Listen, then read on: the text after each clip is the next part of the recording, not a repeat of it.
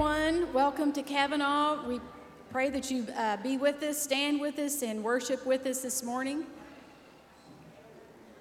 We're going to start out with Made New.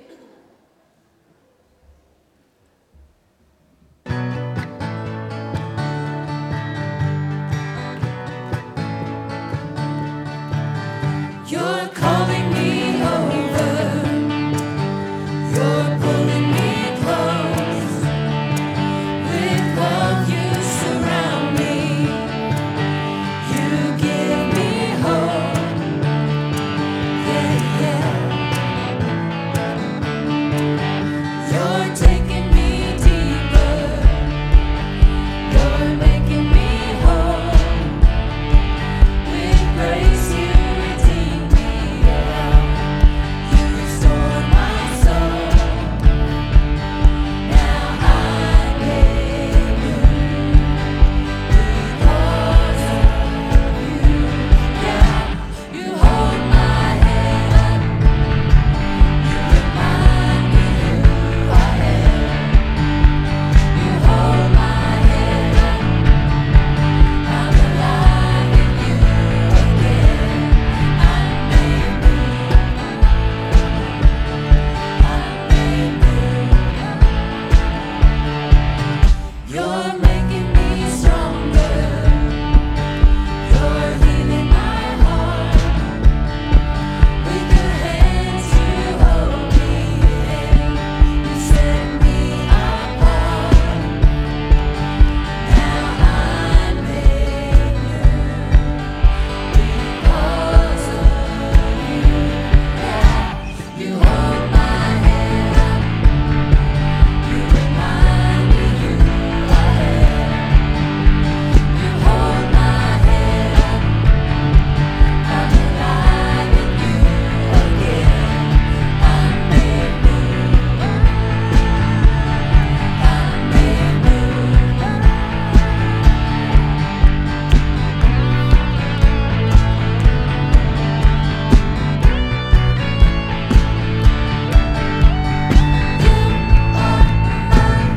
Salvation, I will not fear no one. You're the strength of my life.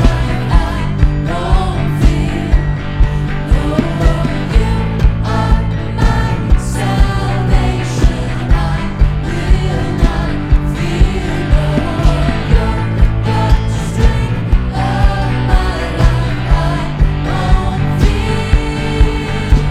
You hold my hand.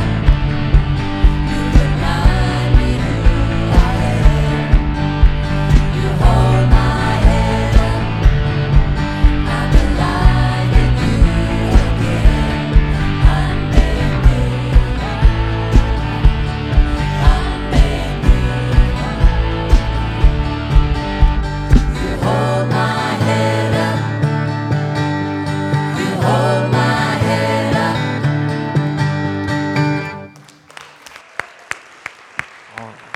All right. Thank you so much, worship team, for getting us started off right today. Good morning, Cavanaugh Church family.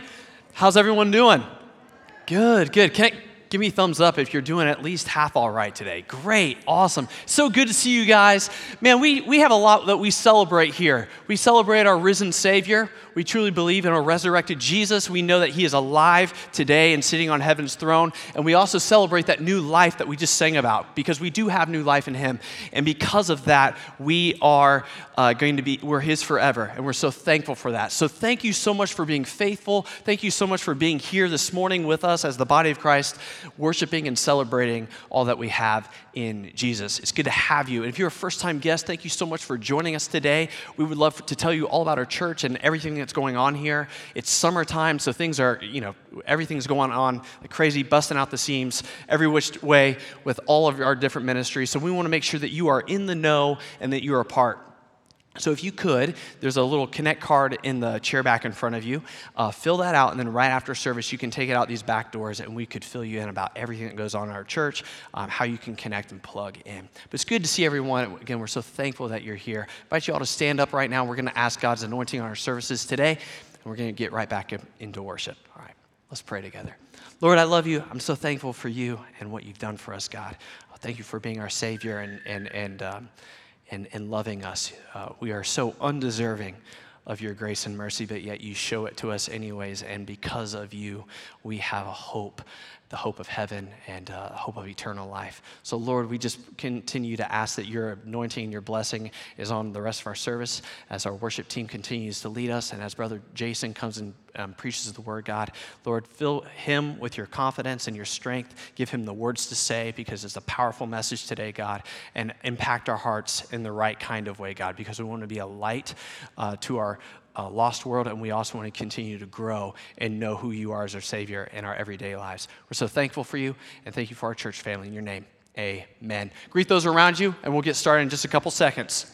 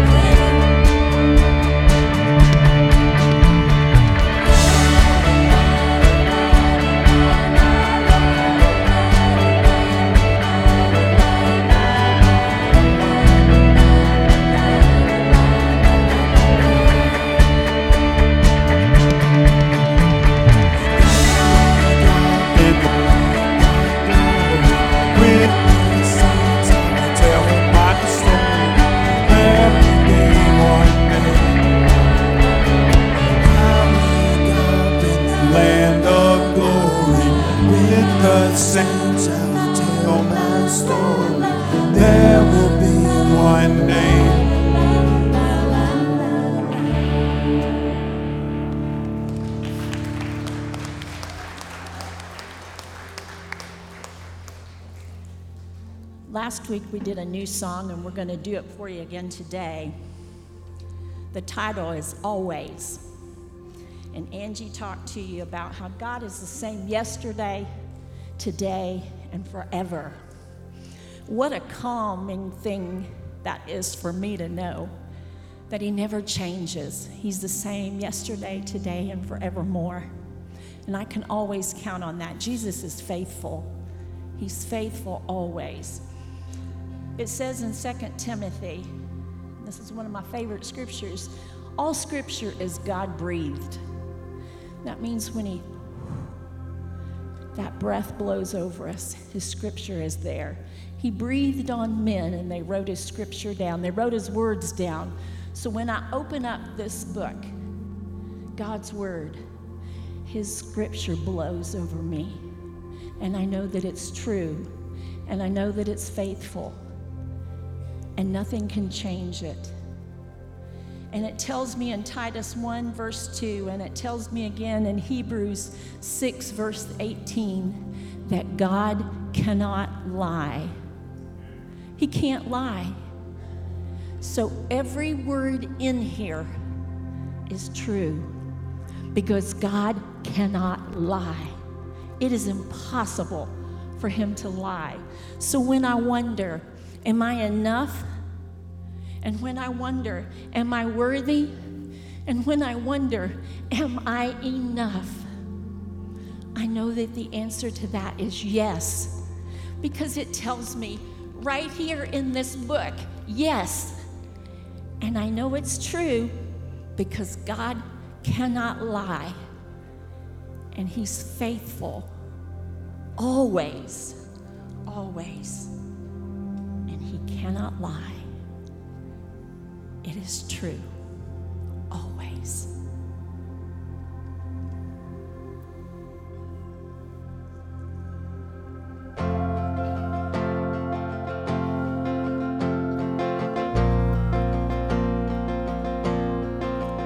I believe you gave sight to the blind.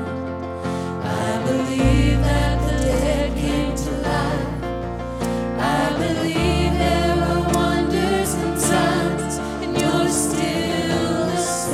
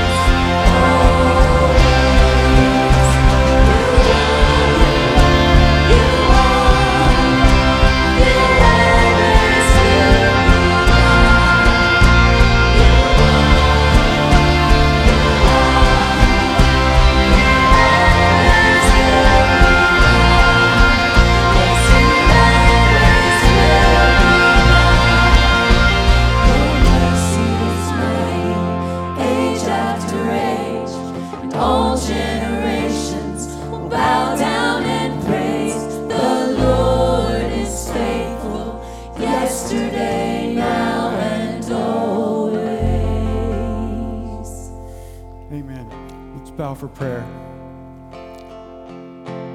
Come to you today, and we thank you for your many blessings. Thank you for this place that we can come and worship with like believers, Lord. Worship your name. Lord, I thank you so much that you have made a way for us. And Lord, you know us each by name. You know my name. Every person who's ever lived, you know them. Lord, I pray that you would just help us to seek you for everything in our lives. Lead us and guide us. Lord, I thank you so much again for your blessings and the mighty power that you have. Lord, that you can move mountains. Lord, when there's something in our way that seems impossible, Lord, we know that you are able. Lord, I pray that you'll just be with us, each one today. In the name of Jesus, I pray. Amen.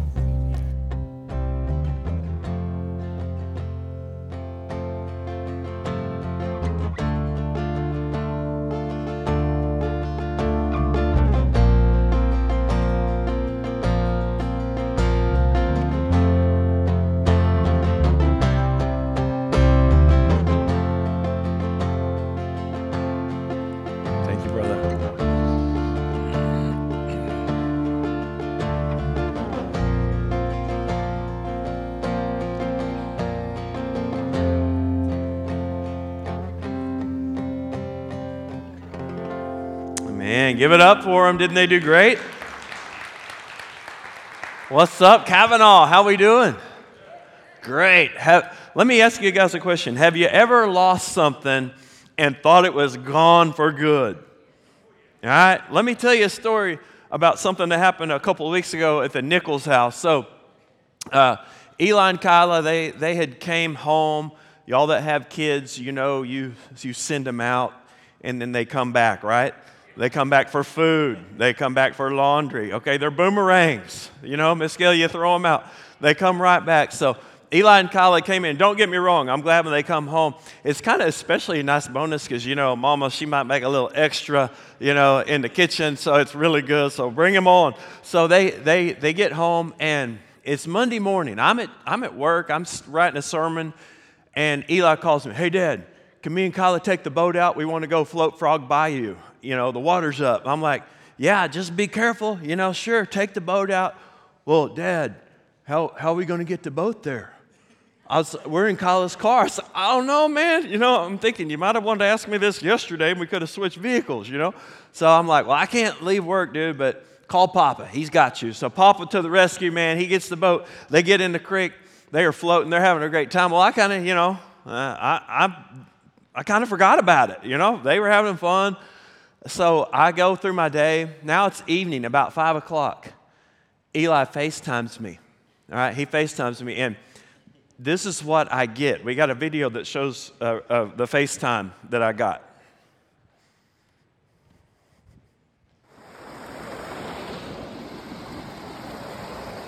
This big guy, he right there. There's the boat. There's the boat. Did you get that? Yeah, this big guy, they hit this big tree, and down they go. Down they go. So keep in mind, guys, I'm a very sentimental person. You know this about me. This boat was my high school graduation present. Okay, Braden, my high school graduation present from Mom and Dad. They bought it from an old farmer for $100, the whopping price of $100. But, you know, in today's dollars, that's probably a lot more, right? Because I've been out of high school a day or two. So this boat, I mean, it had a hole in it. I've tried to patch, never could. Scott, we can never get the leak fixed in the boat. Well, so anyway, it's like a 1958 DeSoto, okay, 16-foot flat-bottom boat. I mean, she's a beaut, okay? She's a beaut. So, you know, Eli and Kyle's like, we're so sorry, Dad, we sank your boat. I'm like, hey, it was going to be yours anyway. You know, that's your inheritance. So I said, I'm just glad you're okay. I didn't make them feel guilty, you know. I didn't give them that I told you so speech or anything. I didn't do any of that, okay? I'm just like, hey, no big deal. Well, what do we do, Dad? How are we going to get it out? I said, we're not, okay? We're not getting it out. Not today. The current was too swift. It was trapped under a log. But what happened, there was a tree across the way. You saw it. It blocked the whole river. They hit it so hard, it threw them out of the boat, okay? But luckily, Kyla, we had got her a bow for Christmas for bow fishing because, that's what we like to do. And so she grabs the bow. Sorry, I'm getting tongue-tied there. Before she flies out of the boat, she grabs her bow, flies through the air into the water. They swim out. She hangs onto the bow somehow. So he's like, Dad, what are we going to do? I said, well, leave the boat, drop a pin on your phone, send me your location so we know how to get back to it, and you get to walk out because they're a mile from the road, okay? Sorry. So Joy goes, and they're trying to share their location with her, and it took them an hour to connect, okay? And Joy said when they come out of the woods, literally she's in this neighborhood, okay? It's like a cul-de-sac. It's like a gravel road. There's some nice houses there. And here these two emerge out of the woods, and she said they look like something off Swamp People, okay? Kyla's got a bow and arrow, big orange life jacket around her. And then Eli, his life jacket's ripped to shreds, and he's wearing shorts, of course, and he's got one shoe, all right? Which they were my shoes, by the way. So his feet are covered with stickers. Yeah. So this is what happens, right? And so she's like, the neighbors had to be horrified, so she gets them in the car. And so, I'm telling Jude the story, and Jude's like, well, Dad, we'll never see that boat again. I'm like, oh, no, man, we can get it. No, Dad, she's gone for good. She's gone for good. Well, I think the disciples could relate to this a little bit on the day that Jesus was crucified, that he died and was buried in a tomb. They had hoped in him as their Messiah, but now their hopes and dreams are crushed. And they're thinking, he's gone for good. Or was he? Would their hopes be resurrected? Would their dreams be turned around? Well, I think so. I'll be referencing today an awesome book entitled Body of Proof by Dr. Jeremiah Johnston. And he examines evidence for a risen and resurrected Savior. In John 11, 25 through 26, Jesus said to her, meaning Martha, and Miss Gail, you'll remember this passage. Jesus said to her, I am the resurrection and the life. He who believes in me, though he may die, he shall live. And whoever lives and believes in me shall never die. Do you believe this? Do you? Do you believe this? Well, let's pray. God, we love you today. It is so good to be in your house. Lord, there's no one like you. We give you glory and honor and praise. Thank you for being a risen Savior. Today, would you speak into hearts? I just want to get out of the way, Lord, and I pray that your Holy Spirit will just move in every life here. If there's someone here today that doesn't know you as Savior, I pray that today will be the change in their life that will be for eternity, where they trust you as Savior, receive forgiveness of sins, and gain eternal life in heaven. We love you, Lord. We praise you. We ask this in Jesus' name. Amen. Sadly today, many people, many believers in Jesus are deconstructing their faith because they fall into the lies of this world, and they think, well, maybe God didn't really exist. Maybe the Bible's not really true. And they begin over a process to let their faith erode and crumble until they no longer trust Jesus as Savior. Now, that's a sad state. We do not want to let our faith deconstruct. And let me tell you today, guys, we have evidence of a risen Savior. Now, there's a lot of critics of the resurrection. It really started in the Garden of Eden. Satan, he attacked Eve. He put doubt in Eve's life, right? We know that. And he's like, hey, did God really say that to Eve? Did he really say you die if you touch the tree, of the forbidden fruit? So he put that doubt in Eve's life right at the beginning, and that doubt took hold. And then Adam bought into it. Pretty soon, they sinned, and the sin curse came upon all of mankind. They were cast out of the garden. They would face death and the hardships of life, just as we do, right? It happened. And so that's what Satan does. He likes to put doubt about the truth of God. So when it comes to the resurrection of Jesus, there are people that have doubts. There are people that are skeptics. Now, here's our claim, okay? That Jesus died on a cross, was buried in a tomb, but on the third day, he rose again, victorious. That's the resurrection. So there are skeptics that don't believe that because they're like, he was just a man. So they have some ways to explain away the resurrection of Jesus. So one of those theories is the misconception theory. And there's a couple of parts to that. First of all, that Jesus didn't really die. They call that the swoon theory, that maybe as he hung on the cross, that he just passed out or even went into a coma, and the disciples thought he was dead. They buried him in the tomb, but then he woke up. He came back awake. He never really died. He came back awake, and he managed to escape from the tomb. All right? Now, a couple problems with that. Jesus had been brutally beaten by the Roman soldiers. They were masters of torture. They had just whipped him with the cat o' nine tails before he was hung on the cross. So the Bible says that Jesus wasn't even recognizable any longer as a human. That's how badly he was beaten. And then as he hung on the cross, the Roman soldier pierced his side, remember, with a spear, and blood and water poured forth. Now medically, that happens when your heart is literally torn in two. Okay, so Jesus literally, his heart torn in two. He died of a broken heart, and blood and water poured forth from his side. So if that was true, that Jesus just passed out and went into a coma and then somehow managed to escape a sealed and guarded tomb, and then his followers said he had a resurrection body, a transformed body. Now, if you'd been beaten as bad as Jesus was and stabbed in the side, if you did somehow manage to escape and you really weren't dead, do you think people would look at you and say, man, you have a resurrected body. You have a transformed body? No. He was mutilated beyond recognition. Okay, so that theory really doesn't hold weight, does it? That Jesus didn't really die. Another part of the misconception theory is that the disciples got confused and just visited the wrong tomb. All right, so remember, they had just buried Jesus on Friday. Now, I'm going to tell you something about Jewish culture that will even give more bite to our belief that they did visit the correct tomb. In a criminal's death in the biblical days in first century, if you were condemned as a criminal, you did not get an honorable burial. So in other words, your family didn't get to pick your tomb. They had a tomb set aside for criminals.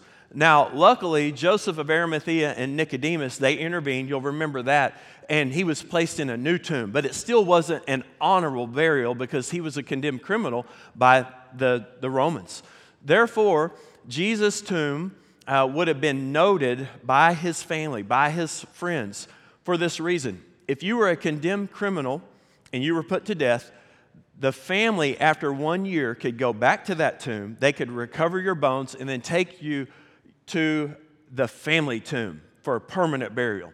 Okay, so they would carefully note the location of that tomb. They would mark it. They would mark it on the rock. They would mark it on the wall. They would note, okay, that was the tomb of their loved one. So they knew exactly where it was. So again, we see that this theory doesn't really hold weight, that they just accidentally forgot which tomb Jesus was in, because in that culture, in Jewish culture, burial was very, very important. And they would have noted exactly where Jesus had been buried. Okay, the other thing that's kind of interesting about that is the wrong tomb theory doesn't account for over 500 people who witnessed Jesus' resurrection and ascension into heaven. And we'll talk about that more at the end of the sermon. Another skeptic theory is the deceit theory. And they claim, people who fall into the deceit theory, they claim that the stories of Jesus' resurrection did not occur until years later. Like, in other words, years later, people just made up the story and people bought into it. But that does not explain that within 1 to 2 years of Jesus' resurrection that the church was established. So that doesn't hold water either, does it? Here's another claim about the deceit theory, that the disciples just made the whole thing up, that it was a complete lie. But let me ask you this question. If that was a complete lie, and Jesus really died and didn't raise from the dead, why would the disciples try to rehabilitate a failed mission? If Jesus died for his mission, and they knew he was just a man and didn't really raise from the dead, then why would they be willing to die for the same mission? That doesn't make a lot of sense either, does it? Would you die for a hopeless mission? Well, probably not. Well, let me tell you what historians do agree on regarding Jesus. And these historians, this is biblical historians from the first century, some were believers in Jesus, but some of these historians were not believers in Jesus. Okay? So what I'm going to tell you is what historians agree on in biblical times. Okay? I think this is really interesting. First, he lived a public figure. and was surrounded by disciples who were trained to carry on his work and mission after his death. Okay? He was publicly put to death on a Roman cross. Within a short time of his death, his followers claimed that he was resurrected in a new and transformed way. And listen to this part. This is the coolest one to me. Believers and unbelievers alike, we're talking about historians, first century historians, can agree on the historical fact that the disciples had experience of seeing Jesus after his death. Okay, so you can try to explain away how Jesus was still there, but we kind of looked at those theories that don't hold a lot of water. But let me tell you, as believers in Jesus, we need to know why we believe what we believe.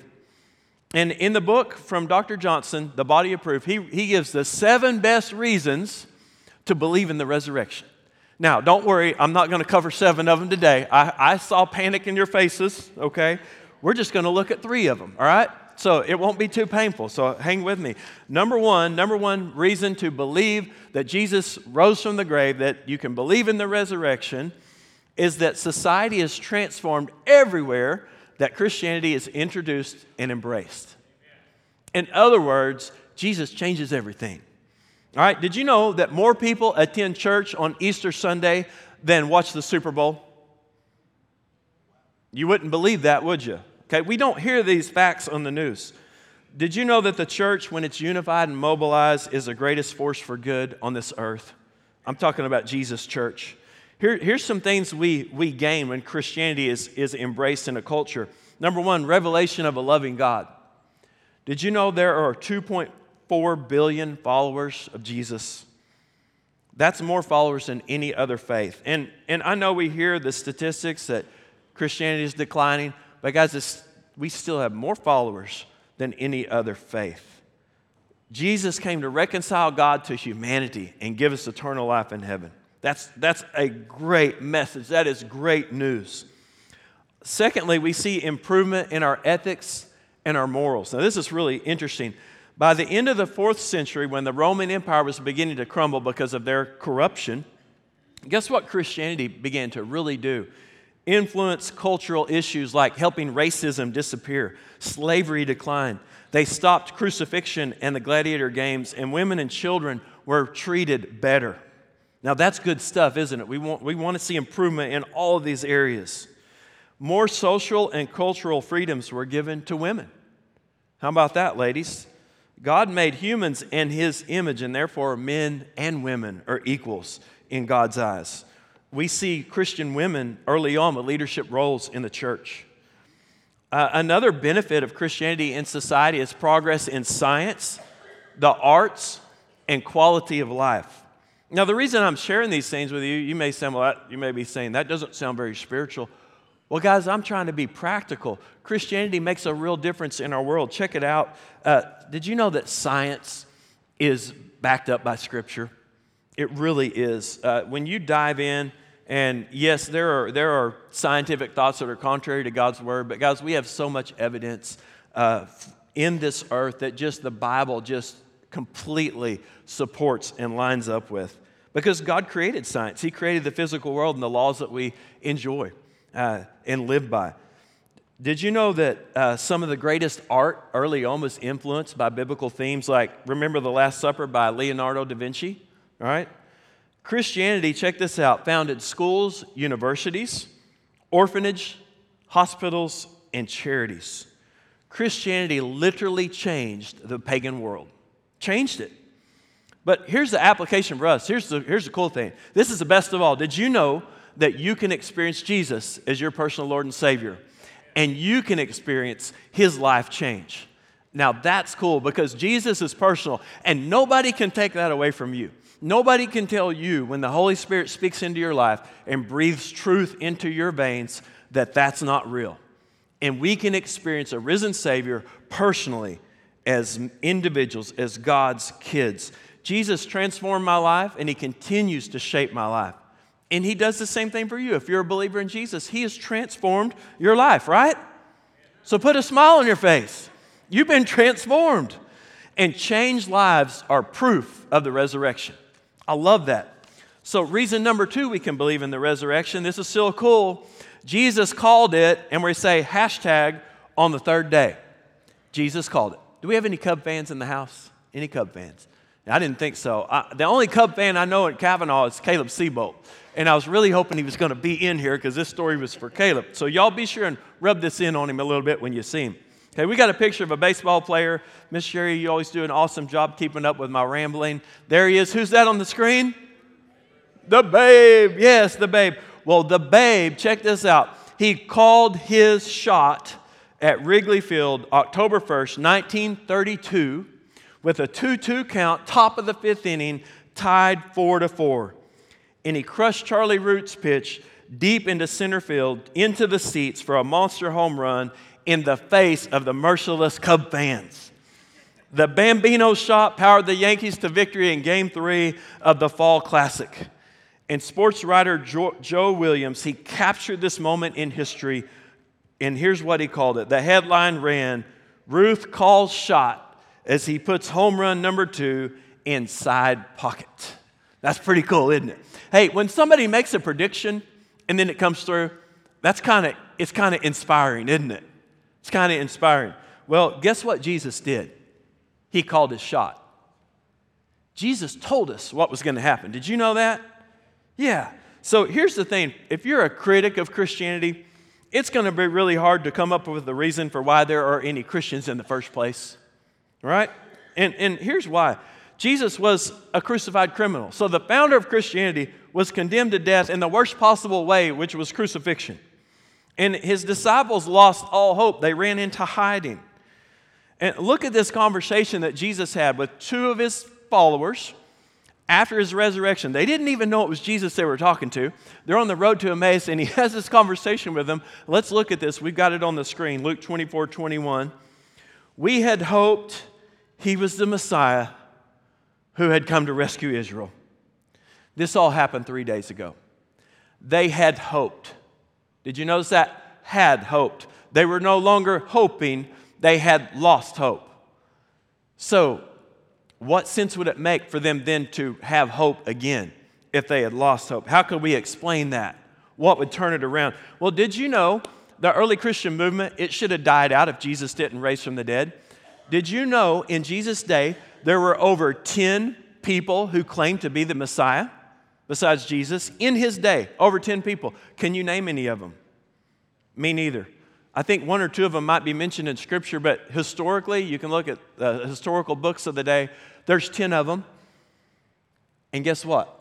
They all died. They were all killed. And their movement was squashed. You don't hear about their movement because they didn't resurrect from the dead. All right? There was no resurrection. There was no hope. If the early church had a hashtag, it would be "on the third day." These words were so important to the earliest disciples as they began to preach after Jesus' ascension to heaven and they proclaimed the resurrection. They would say about Jesus, he was buried on the third day, or he was buried, and on the third day, he rose again, just as the Scripture said.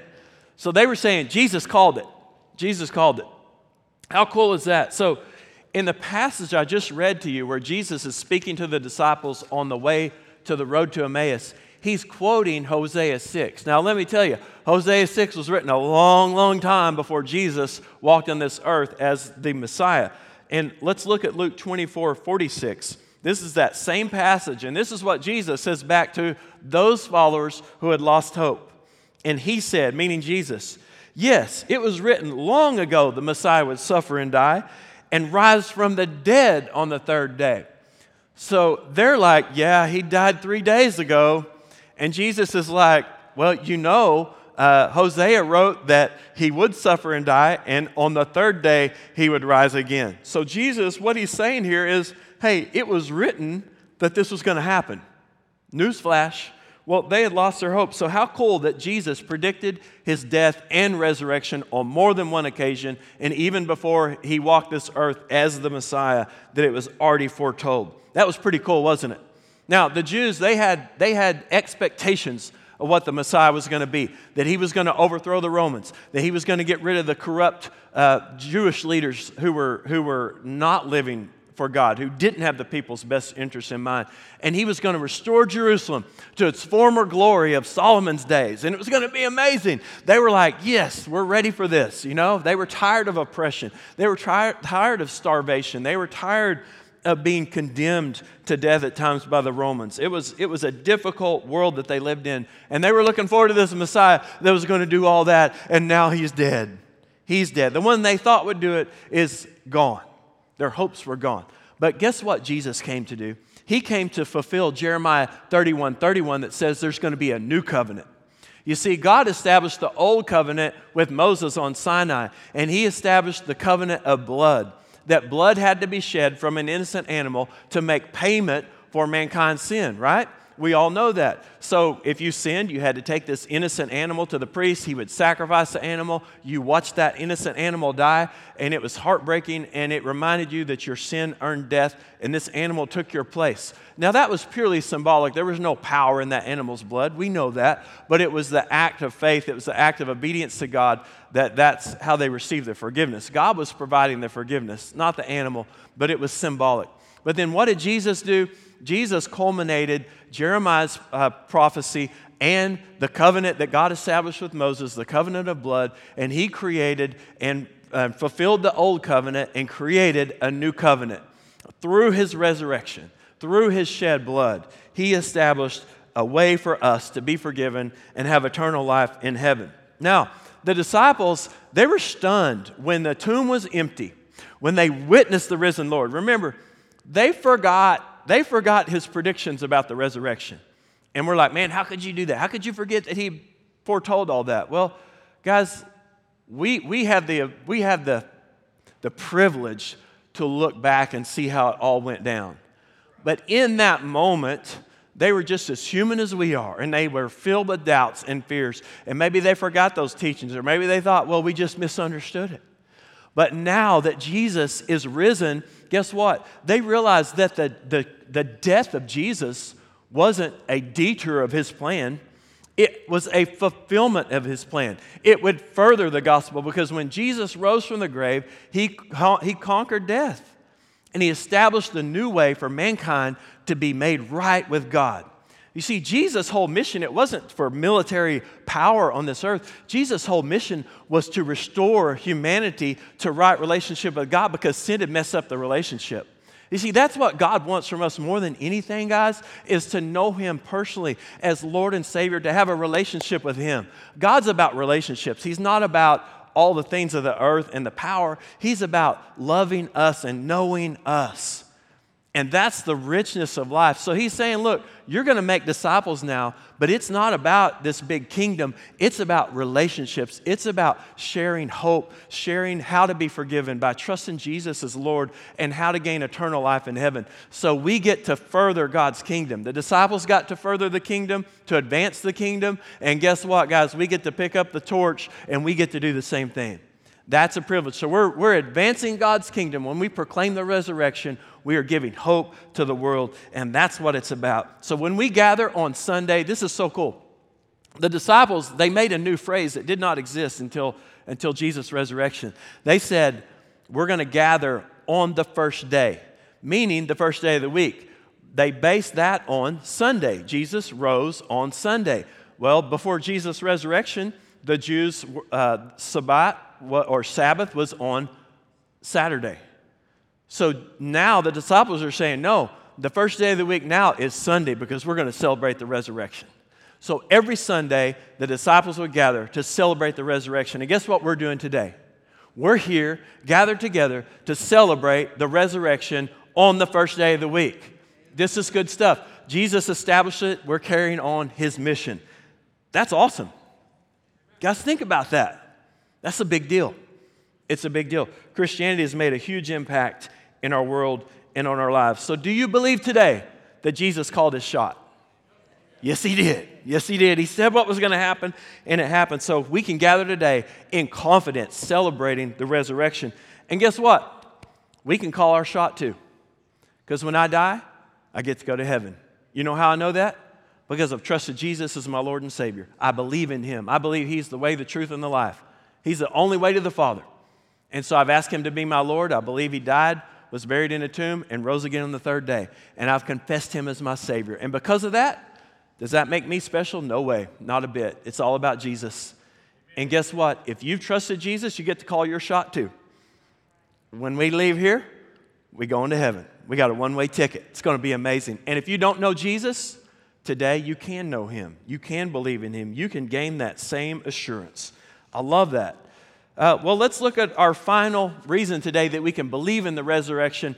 And the reason is Jesus demonstrated power of the resurrection. He demonstrated resurrection power. Now, if you'll remember in the New Testament, there were several times that Jesus raised a dead body to life, right? You remember some of the stories? Remember Jairus, the synagogue ruler? Okay? He came to Jesus and he said, my daughter's sick. She's 12 years old. She's dying. Please come to my house and heal her. But before they could get there, what happened? Messengers came and said, it's no longer needed for you to come, Jesus. She's gone. It's too late. There's nothing you can do. Jesus went into the house. They had the professional mourners there. They were weeping and wailing and crying.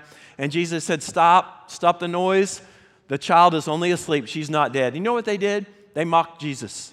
They laughed at Jesus. They made fun of Jesus. Did that stop Jesus? No, he ignored them. He ignored them. And guess what he did? He brought that child to life. He brought her to life, raised her to new life. That's so cool. Remember, there was another time when Jesus encountered a funeral procession, okay? And the funeral was for a boy of a widow's only son. So she's lost her husband, and now she's lost her only son. She's all alone. And so this is a very sad and difficult time for her. And as the funeral procession is going, Jesus walks up, they stop, he puts his hand on the coffin, the boy raises up into new life. The last story that I want to talk about is from the passage that I first read from this morning, where Jesus is at the tomb of Lazarus, and Mary and Martha are there, and they're like, it's too late, Lord. If you would have came 4 days ago, you could have healed him. But he's dead now. He's gone. Now, I want to tell you something about Jewish culture. This is interesting. This is not biblical. I'm not giving you a biblical fact, so please don't go home and say, oh, yeah, it's in the Bible that this. No, this was the culture. Now, it was wrong thinking, but this was Jewish culture thinking. That when a body died, when a person died, the spirit hovered over the body for 3 days. 3 days. Then on the fourth day, that spirit went on into eternity. It passed on. So for Lazarus to be dead 4 days, guys, he was as dead can get. All right? He wasn't going to get any deader. And to the Jews who were there, they're like, he's gone. He's gone. But what did Jesus do? He defied their conceptions about reality. He raised Lazarus from the dead. It was a miracle. Now, here's something interesting about the three people that we see Jesus raise from the dead. My guess is there's more. But we see these three in Scripture. But here's the thing, guys. They were raised back to a physical body just like you and I have. They were restored in as far as before their health declined to the point of them dying. They were not given a resurrection body yet. So these three people, they're not still chilling on earth, hanging out. Now, it'd be cool if they were, because I'd love to talk to them, wouldn't you? That'd be super cool. But no, that's not God's plan yet. So they got to live, they got a second chance, but then they had to die again. Bummer, huh? But, I bet they weren't as afraid of death at that point. It was like, Jesus has got me, man. He's got me.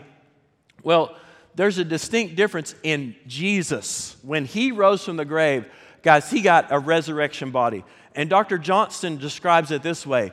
He made a word up for it. It's an undiable body. A resurrection body will no longer see decay. There will be no death for a resurrection body. So Jesus, he got an upgraded body from the earthly body that he had. All right? Do you like an upgrade? Upgrades are pretty sweet, man. Well, let me tell you all about an upgrade we got, okay? So I told you about the boat that sank, the tragedy. It's terrible. Well, my parents bought me that boat. I told you that, right? Well, just before we lost her, before she got sank in the river, my parents got the boys an upgrade on a boat. Are you ready for this? Remember how much they paid for the first boat? How much? $100. All right? That was 30-something years ago, Chris, I've been in high school a long time. All right? Whew, we won't talk about that. So guess what? They paid for this boat $500. $500. Guys, listen, we have been upgraded. Are you ready for this? 1982. Bass Tracker 3. Now, we had some problems with the motor, but thanks to Billy Fuller, we got the motor resurrected. All right? Y'all want to see a picture of her cruising on the lake? You want to see a video? Okay, check it out. You're going to be impressed. It's nice. Woo! Look at that. No gauges. We don't need gauges. Oh, Isaac can drive with his feet. Woo! Man. Oh, you feel that? You hear the power? Did you hear that?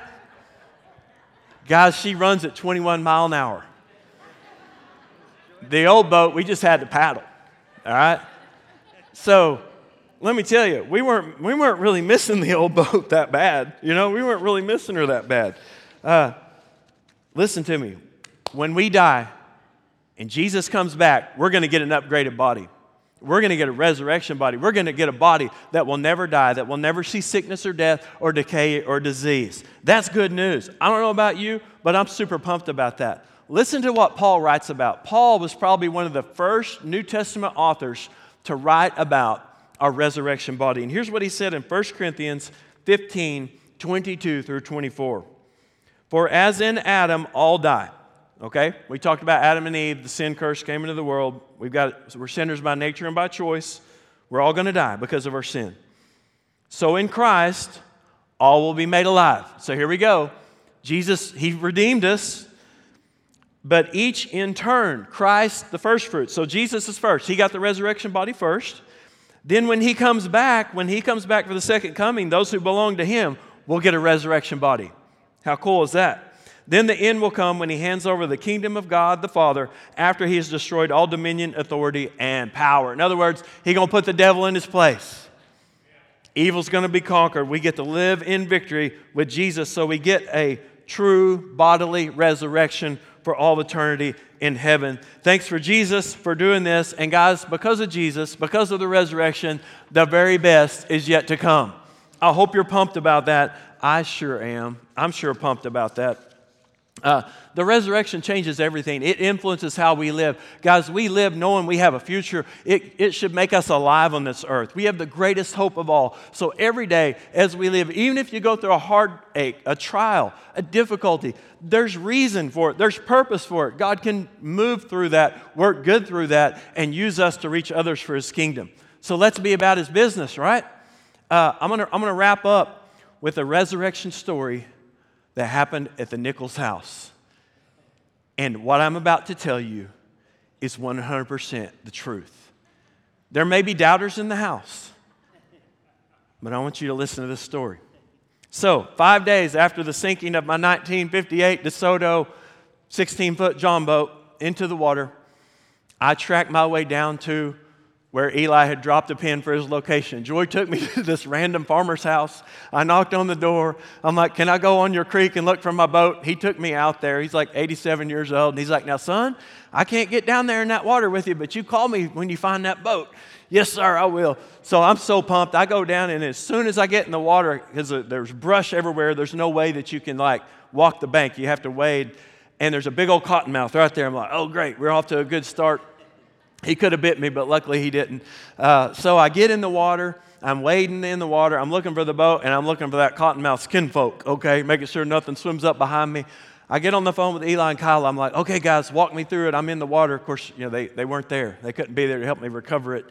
So they walk me through. They give me detailed directions, and there it was. I see the huge tree across the way, and I look, and the water was down, but the boat was still submerged. It was still trapped. But I was able to, over time, wiggle it and get it out, turned her right side up. She floated. There's another hole in her. We might have a new leak, a few extra dents, but she floats. So Matthew picked me up in my truck, and he said, hey, Dad, can me and Owen take the boat out tonight and go bow fishing? I'm like, no. Here we go again. Here we go. I'm like, yeah, but dude, you got to be careful. So I'm giving him all the rules, all the safety, right? And Joy was stressing about it. She's like, this is going to go bad. This is going to go bad. Jason, it's going to go bad. There's going to be something bad happen. It's fine. Matthew was raised up on the river. He's got this. So everything's great. They get home without a hitch. And Joy's like, well, I can't believe it. I can't believe it. So the next morning, I'm like, hey, Matthew, where's the bows? Huh? Oh, I don't know, Dad. Jude probably has them. I said, no, Jude doesn't have them. Where's the bows? We start looking. There's no bows. He left the bows at the boat dock that night. It's Memorial Day weekend. I'm like, this isn't good. This isn't good. So we go driving down there. No bows to be seen. I go to the camp host. I'm like, sir, did you get any bows turned in? He's like, no, son, we sure didn't. But, he was super nice. And he's like, just check back with me, okay? I'm like, okay. And I'm thinking, they're gone. They're gone for good. Well, guess what? 5 days later, I go back down there. There's the camp host. And he said, boy, are you going to be glad to see me. He said, the Lord has shown favor on you. And apparently he had been posting on Facebook that we were looking for these bows. And somebody saw it, and they brought them back. And he had my bows. Well, the boys' bows, he had them. So nobody was more excited than Matthew because one of those bows was Isaac's. And Isaac was on a trip, so he didn't know that Matthew had lost his bow. And so now he's going to have to pay for Isaac's bow. And the bow fishing gear, which is expensive too, that was Jude's. And Matthew had borrowed it to put it on his bow. So Jude's like, you're paying me back. You're paying me back. So I mean, Matthew was like, oh man, he was going in the hole. So he was thrilled. So we got a resurrected boat and 2 resurrected bow and arrows. All right. Do you believe my story? Okay. You probably believe me because I can show you the boat. I can show you the bows. I can give you the testimonies of the witnesses. Okay. I got the facts to back it up. Well, guess what Jesus does? He's got the facts to back up his story. Now, on the day of the ascension of Jesus, they call it the Mount of Ascension. He is teaching, and there's over 500 people watching. And the scripture says, in that crowd, there were believers and there were doubters. And Jesus doesn't call out the doubters. You know what he says? He tells everybody, go and make disciples. And then he ascended into heaven. So, do you think at that moment that the doubters' doubt was erased? I do believe so. If I'm seeing Jesus and he goes up into heaven, I'm like, yeah, they didn't have special camera effects back then, okay? So I think their lives were transformed. But you know what's cool about that? Jesus met them where they were. So today, maybe you're having some doubt. Maybe from time to time the enemy hits you with doubt. Is this all real? Is God real? Guys, we're human. We're all going to be hit with that doubt from time to time. But when you do, you give it to Jesus. He'll meet you right where you are. He's not going to condemn you. He's going to say, look, trust me. Look at the evidence. Jesus, he came to this earth. He was seen by many witnesses after his resurrection. Those followers who were scared when they saw Jesus, they became bold. They died for their faith to establish a church to further the kingdom of God.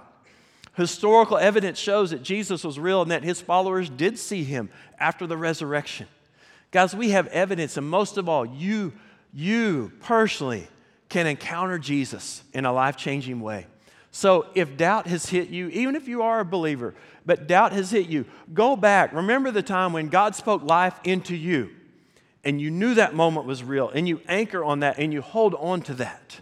And you let Jesus bring restoration and renewal and excitement and passion about your faith. Guys, the evidence for the resurrection, it's real. It's credible. It's there. We can trust Jesus. We can count on him. I'm going to ask everybody to stand with all heads bowed this morning. And listen, this invitation is for everybody in this room. If you don't know Jesus as Savior, but the Holy Spirit's been speaking to you, and you know today that you need forgiveness of your sins, you know today that you need to trust Jesus as your Lord and Savior, then listen, I'm going to beg you, you come and you pray. And it's as simple as ABC. You can admit your sin.